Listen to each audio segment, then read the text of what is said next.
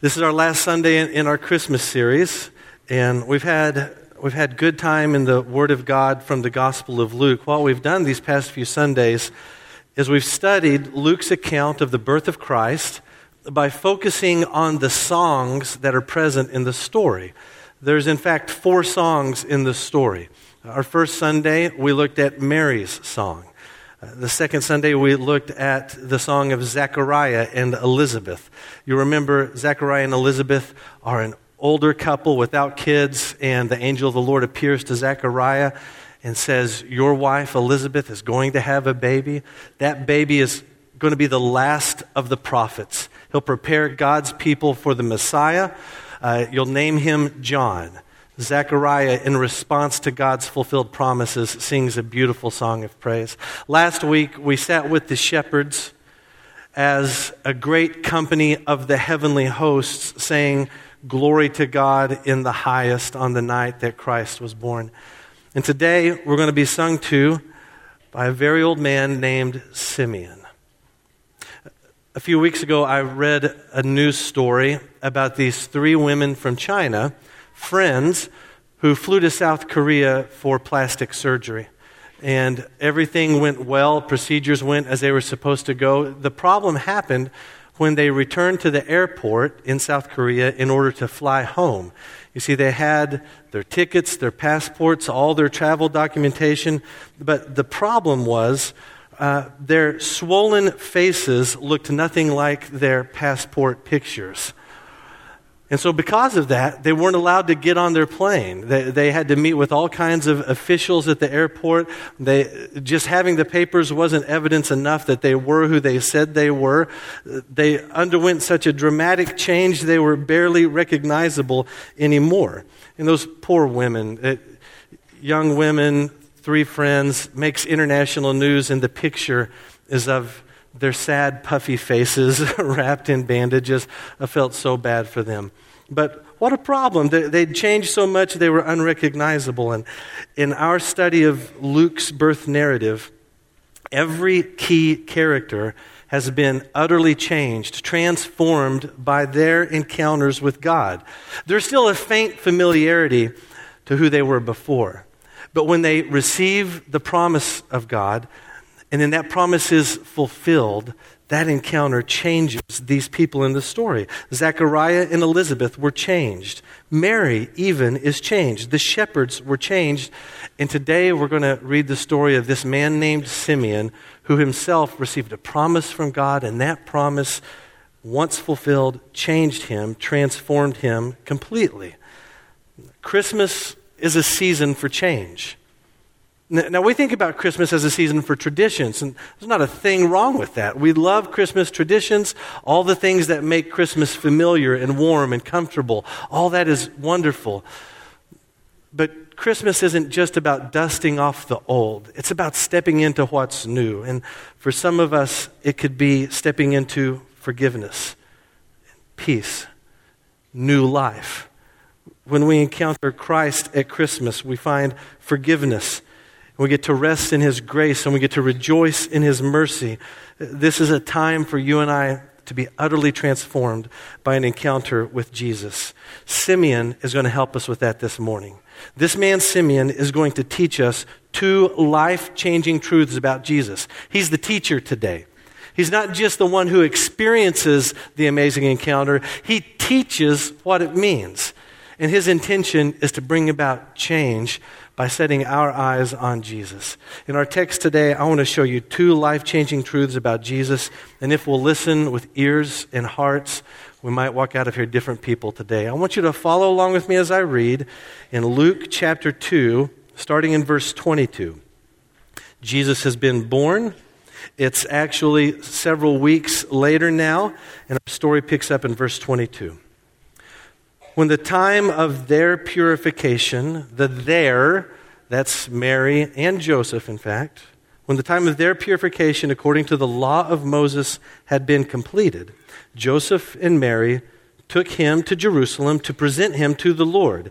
As it is written in the law of the Lord, every firstborn male is to be consecrated to the Lord, and to offer a sacrifice in keeping with what is said in the law of the Lord, a pair of doves or 2 young pigeons.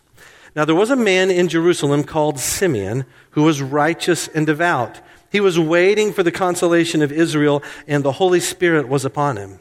It had been revealed to him by the Holy Spirit that he would not die before he had seen the Lord's Christ.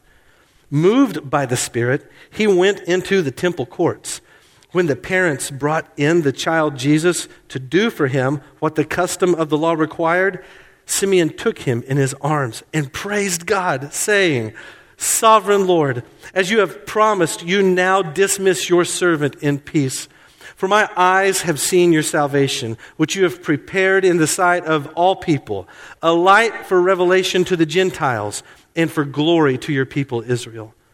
The child's father and mother marveled at what was said about him. Then Simeon blessed them and said to Mary, his mother, "This child is destined to cause the falling and rising of many in Israel, and to be a sign that will be spoken against, so that the thoughts of many hearts will be revealed, and a sword will pierce your own soul too." Simeon is our teacher, and he wants us to understand what the meaning is of Christ's coming. He gives us two life-changing truths about Jesus. The first is this, if you're taking notes: Jesus is the long-awaited Savior for all people. It's a little wordy, I know. Jesus is the long-awaited Savior for all people. Verses 22 through 33 spell this out for us. So Luke opens the scene by putting the characters in place. He starts with Joseph and his little family in the temple in Jerusalem. Now remember, Jerusalem is not where they're from. This is a city they've gone to intentionally for worship and sacrifice. And in verses 22 through 24, Luke explains what exactly they're doing in Jerusalem. They've come to the temple to do several things. First is for the purification of Mary, and likely the purification of Joseph also. They're there also in order to dedicate their firstborn child to God, as commanded in Scripture. They're there also likely to dedicate their child to the service of the Lord. And there's several things that were given in details here that stick out to me. One is, we're told that when they come to the temple to make their sacrifices, they bring with them 2 birds. Now, the instructions in God's word was that you're to bring a lamb with you. But there was a provision made if you couldn't afford a lamb. And that provision was 2 birds. So the fact that Mary and Joseph bring 2 birds to the temple for their sacrifice tells you and I something about their economic condition. They are an impoverished people. They are very poor people. It's interesting to me, Mary and Joseph, very poor. Another interesting detail that Luke gives us is that in going to the temple, in keeping with the law of the Lord, look, Jesus comes from a family that sought to honor God. Joseph and Mary are very devout in their faith and in their worship of Yahweh. Another interesting detail that sticks out to me is that Mary and Joseph are not in the temple by accident, and their encounter with Simeon is not just a coincidence. Simeon is in the temple by God's direct revelation.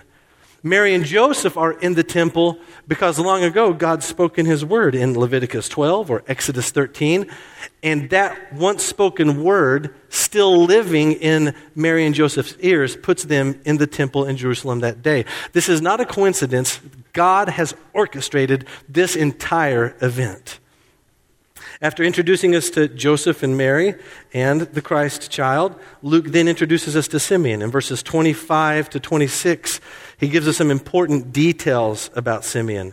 In verse 25, in fact, he machine guns off these 4 facts. He tells us that Simeon lived in Jerusalem. He tells us that he is righteous and devout. We meet other people in this story who are also righteous and devout. You'll remember that's how Zechariah and Elizabeth are described early in chapter 1. We're also told that Simeon is waiting for the consolation of Israel, and we're told that the Holy Spirit is upon him. God the Holy Spirit is in or upon this man in a way that is utterly unique. Now, what does it mean that Simeon is waiting for the consolation of Israel?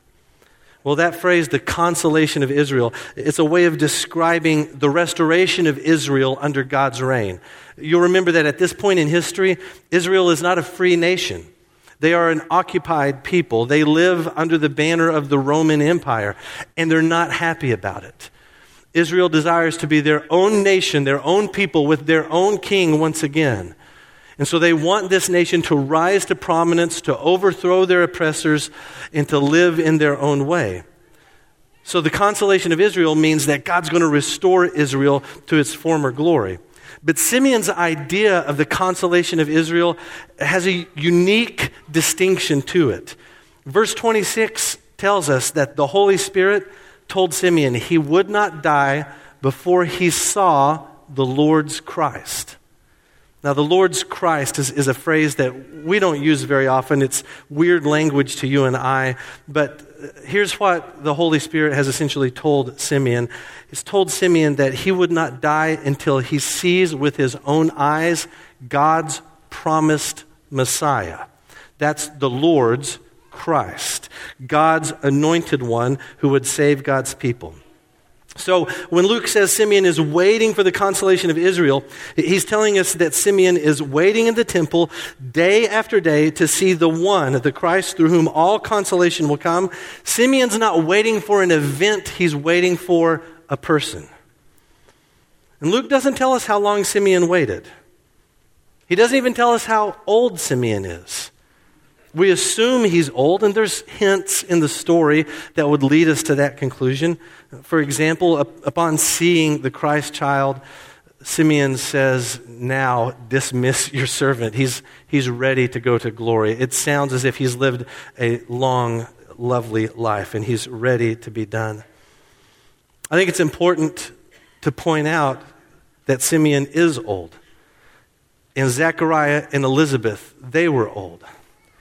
The story immediately after Simeon, if you want to keep reading, is about a prophetess named Anna, and she is also extremely old. I have to believe it's teaching us something here, that sometimes our most productive years in spiritual service for God may come after our most productive years of earthly labor. I love that I'm a part of a church with senior adults who continue to set the pace for us in their growth in the knowledge and the grace of Jesus Christ, and who don't see retirement as a time to set it on cruise control, but instead live their lives as ferocious weapons for the glory of God against the lostness of mankind. We learn a lot from our saints who have walked with God for many, many years. Be encouraged as you read this story and see his senior saints as key players in each part of the story. So Simeon has waited a very long time for this day. And in Simeon, we see a picture of Israel in miniature. Simeon's wait is Israel's wait. And it has been a long and grueling wait on Israel's part for the Messiah to come. That wait goes all the way back to the book of Genesis.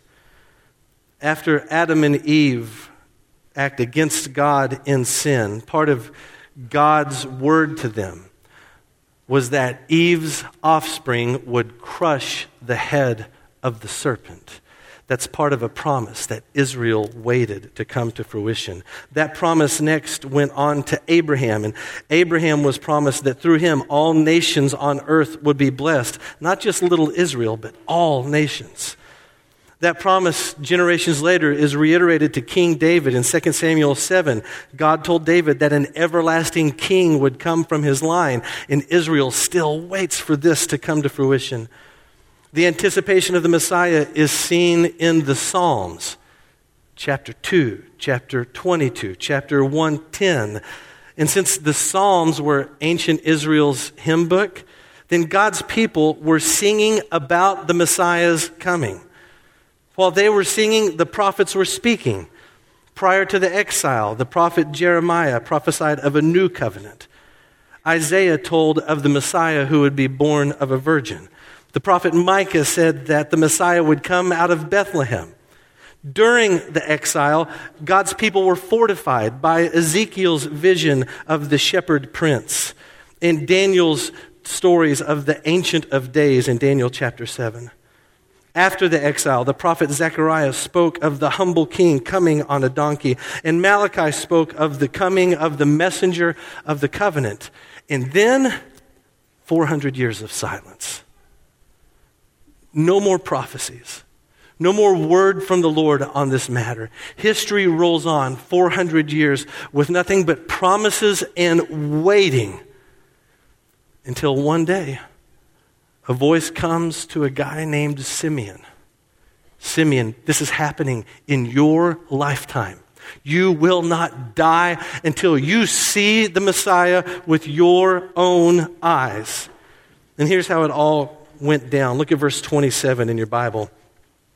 Moved by the Spirit, Simeon went into the temple courts. And when the parents brought in the child Jesus to do for him what the custom of the law required, Simeon took him in his arms and praised God, saying, Sovereign Lord, as you have promised, you now dismiss your servant in peace. For my eyes have seen your salvation, which you have prepared in the sight of all people, a light for revelation to the Gentiles and for glory to your people Israel.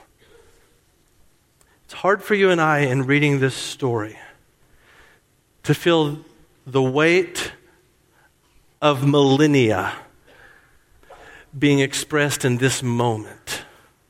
Simeon sings for all of God's people who waited for the Messiah from all the way back to Adam and Eve. In this moment, he holds in his hands the one whom all of human history had looked forward to, and now for you and I, all of human history has looked back to. Simeon's song is just remarkable. The words of his song are borrowed from various places in the book of Isaiah. I think it's important for you and I to know this because when we read Isaiah, we're seeing how Simeon thought of the Messiah. And so in verses 29 and 30, Simeon praises God for his promise, and he's seen God's salvation. When he sees Jesus, he's seen salvation. Salvation is a person. And Simeon isn't the only one to see this salvation. Verse 31, he says, this has been prepared in the sight of all people. That's a line from Isaiah chapter 40, verse 5.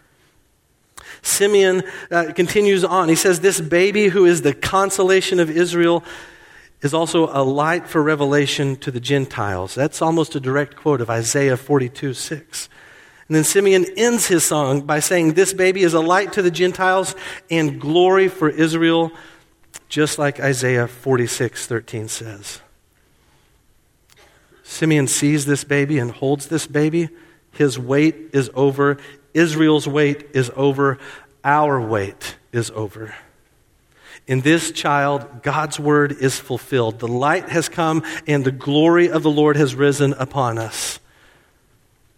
Israel waited for the Savior who would come. And I think so many of us today are also waiting for that Savior, but we're waiting for a Savior who has already come.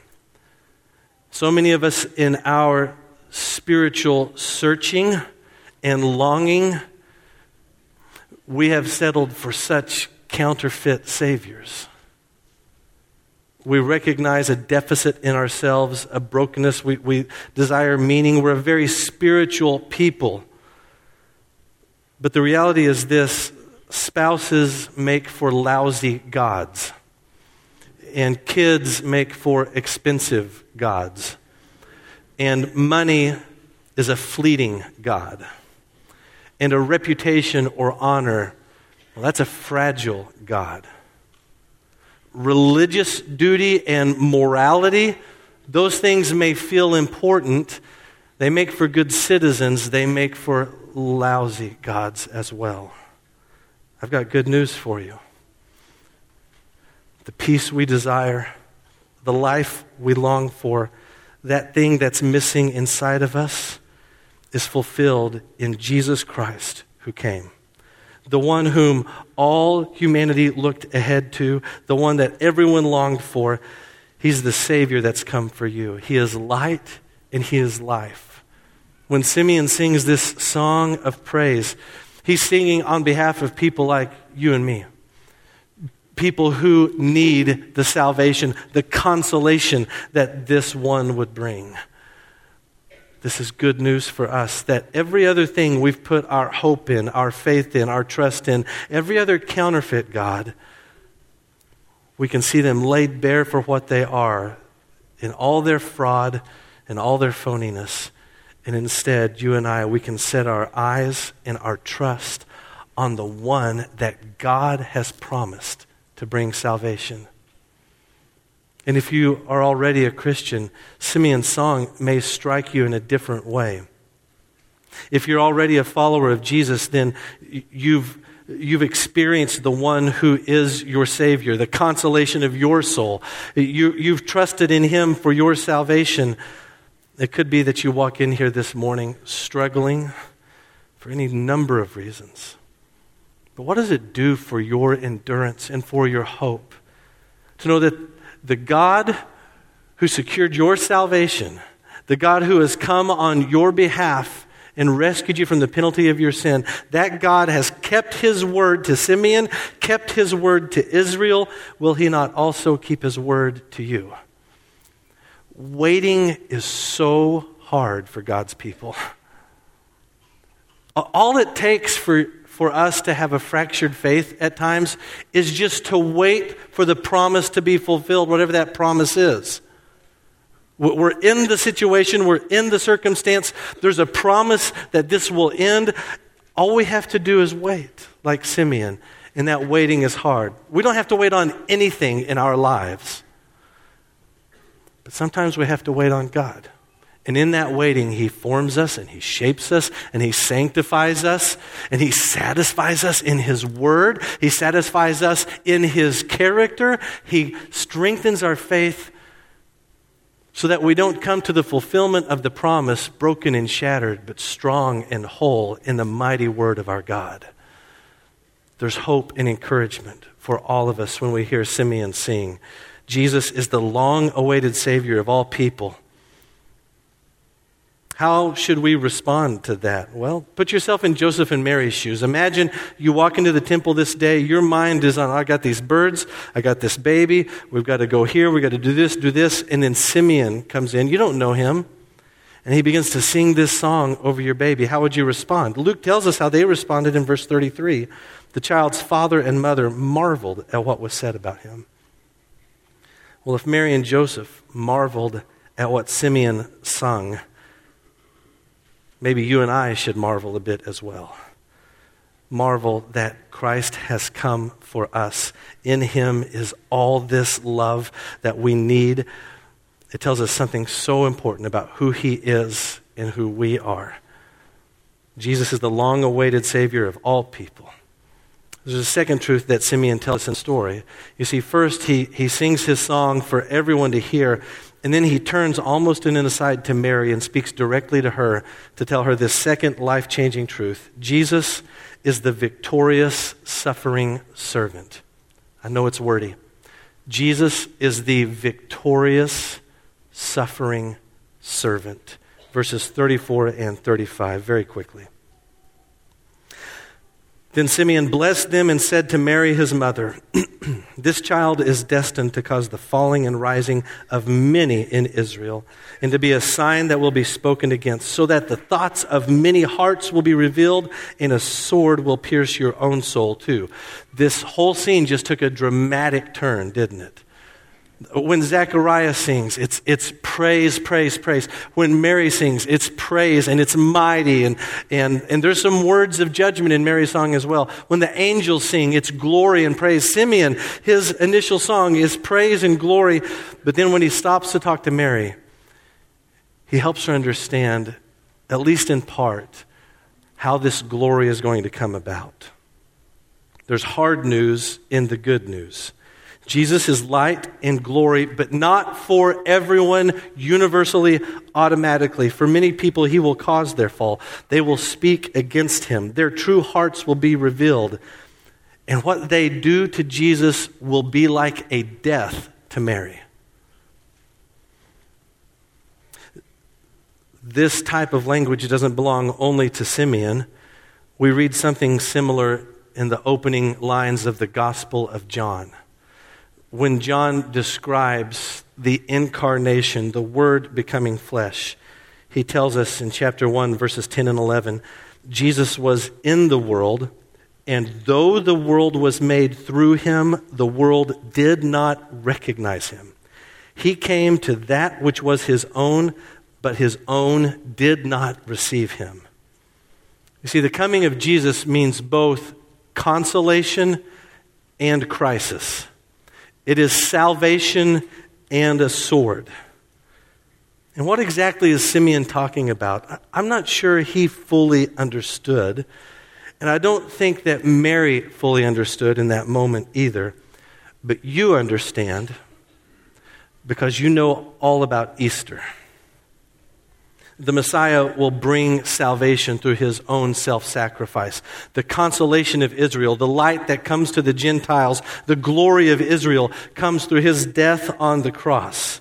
That's the sword that will pierce his mother, Mary. Mary, who back in chapter 1 sang that all generations will call me blessed, she's going to watch her son die in order to win the salvation of all those generations to come. You see, we cannot separate Christmas and Easter. Jesus was born to die for the sins of God's people. Again, back to the Gospel of John, he helps us see this inseparable connection between Christmas and Easter. John tells us that just before Jesus was crucified, he had a conversation with a man named Pontius Pilate. He's the Rome-appointed governor over the region, and on the day of Jesus' crucifixion, Pilate is the judge that ultimately sentences Jesus to death. And in his examination of Jesus, Pilate asks him if he is a king. And Jesus replies in John chapter 18, verse 37, "You say right that I am a king. In fact, the reason I was born and came into the world is to testify to the truth. Everyone on the side of truth listens to me." Are you listening this morning? Do you hear his truth? At the cross, we see that truth enacted, put into place. The truth is that in him is life and forgiveness and peace. He didn't come merely to give us a set of rules to live by. He came for the explicit purpose of dying in our place for our sin. The one who knew no sin, the creator of all of this, he came to lay down his life in our place. What Simeon called a sword in Mary's soul is what you and I would call a light to the Gentiles and glory to Israel. The hard news to Mary is the good news to us. Jesus is the victorious, suffering servant. He is born to die. He dies on a cross in our place. That's historical fact. That is theological reality. He dies for my sin, for your sin, and promises us that when we come to him in faith, we trust in the one who was born and died and rose again. He promises us that we'll be saved. 100% forgiven of all of our sin, given credit for his righteousness, and held forever in his hands for eternal life. That's the good news of the hard news to Mary. So Simeon has been a very poignant teacher to us today. What is it that he's shown us that would bring about such a life change? He's told us that Jesus is the long-awaited Savior for all people, and he is the victorious suffering servant. There's a way in which so many of us today might be a lot like Simeon and the prophets before him. You see, they longed for the coming of the Messiah, and Simeon saw that happen in his lifetime. And you and I, on this side of Christmas and on this side of Easter, we also are waiting for the coming of the Messiah. He came once, he's going to return again. God's people have always believed this and held to this truth. And so here you and I are with our eyes on the horizon, once again trusting in the promises of God, believing that one day we'll hear the trumpet sound and the sky split open and Christ return for his bride. But that second coming is going to be so very different from his first. At the first, he came in weakness, but next he will come in power. At the first, he came in poverty, but next he will come in the wealth of nations. First, he came in humiliation. Next, he will come in the glory of all the cosmos.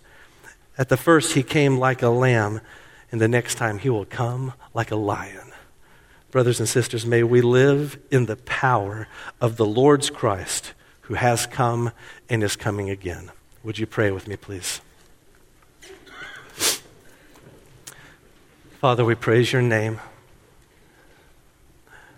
We glorify you for who you are, a God who is a revelator, a speaker. You give your word to us. It's a word that was once spoken and is still speaking. You're the God who gives promises, and you are the God who keeps every promise meticulously. There is no place where your word has failed.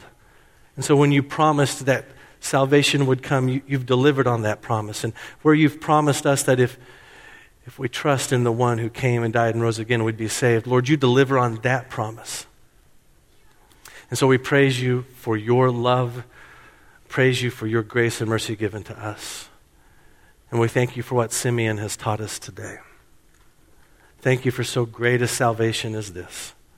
Thank you for the Word become flesh, the one who was born to die.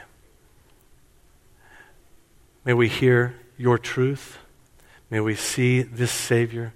May we trust him, and God be forever changed through the difference you bring to us. Thank you for forgiveness and new life and light. Thank you for life eternal, everlasting with you. It's in Jesus' name we pray. Amen.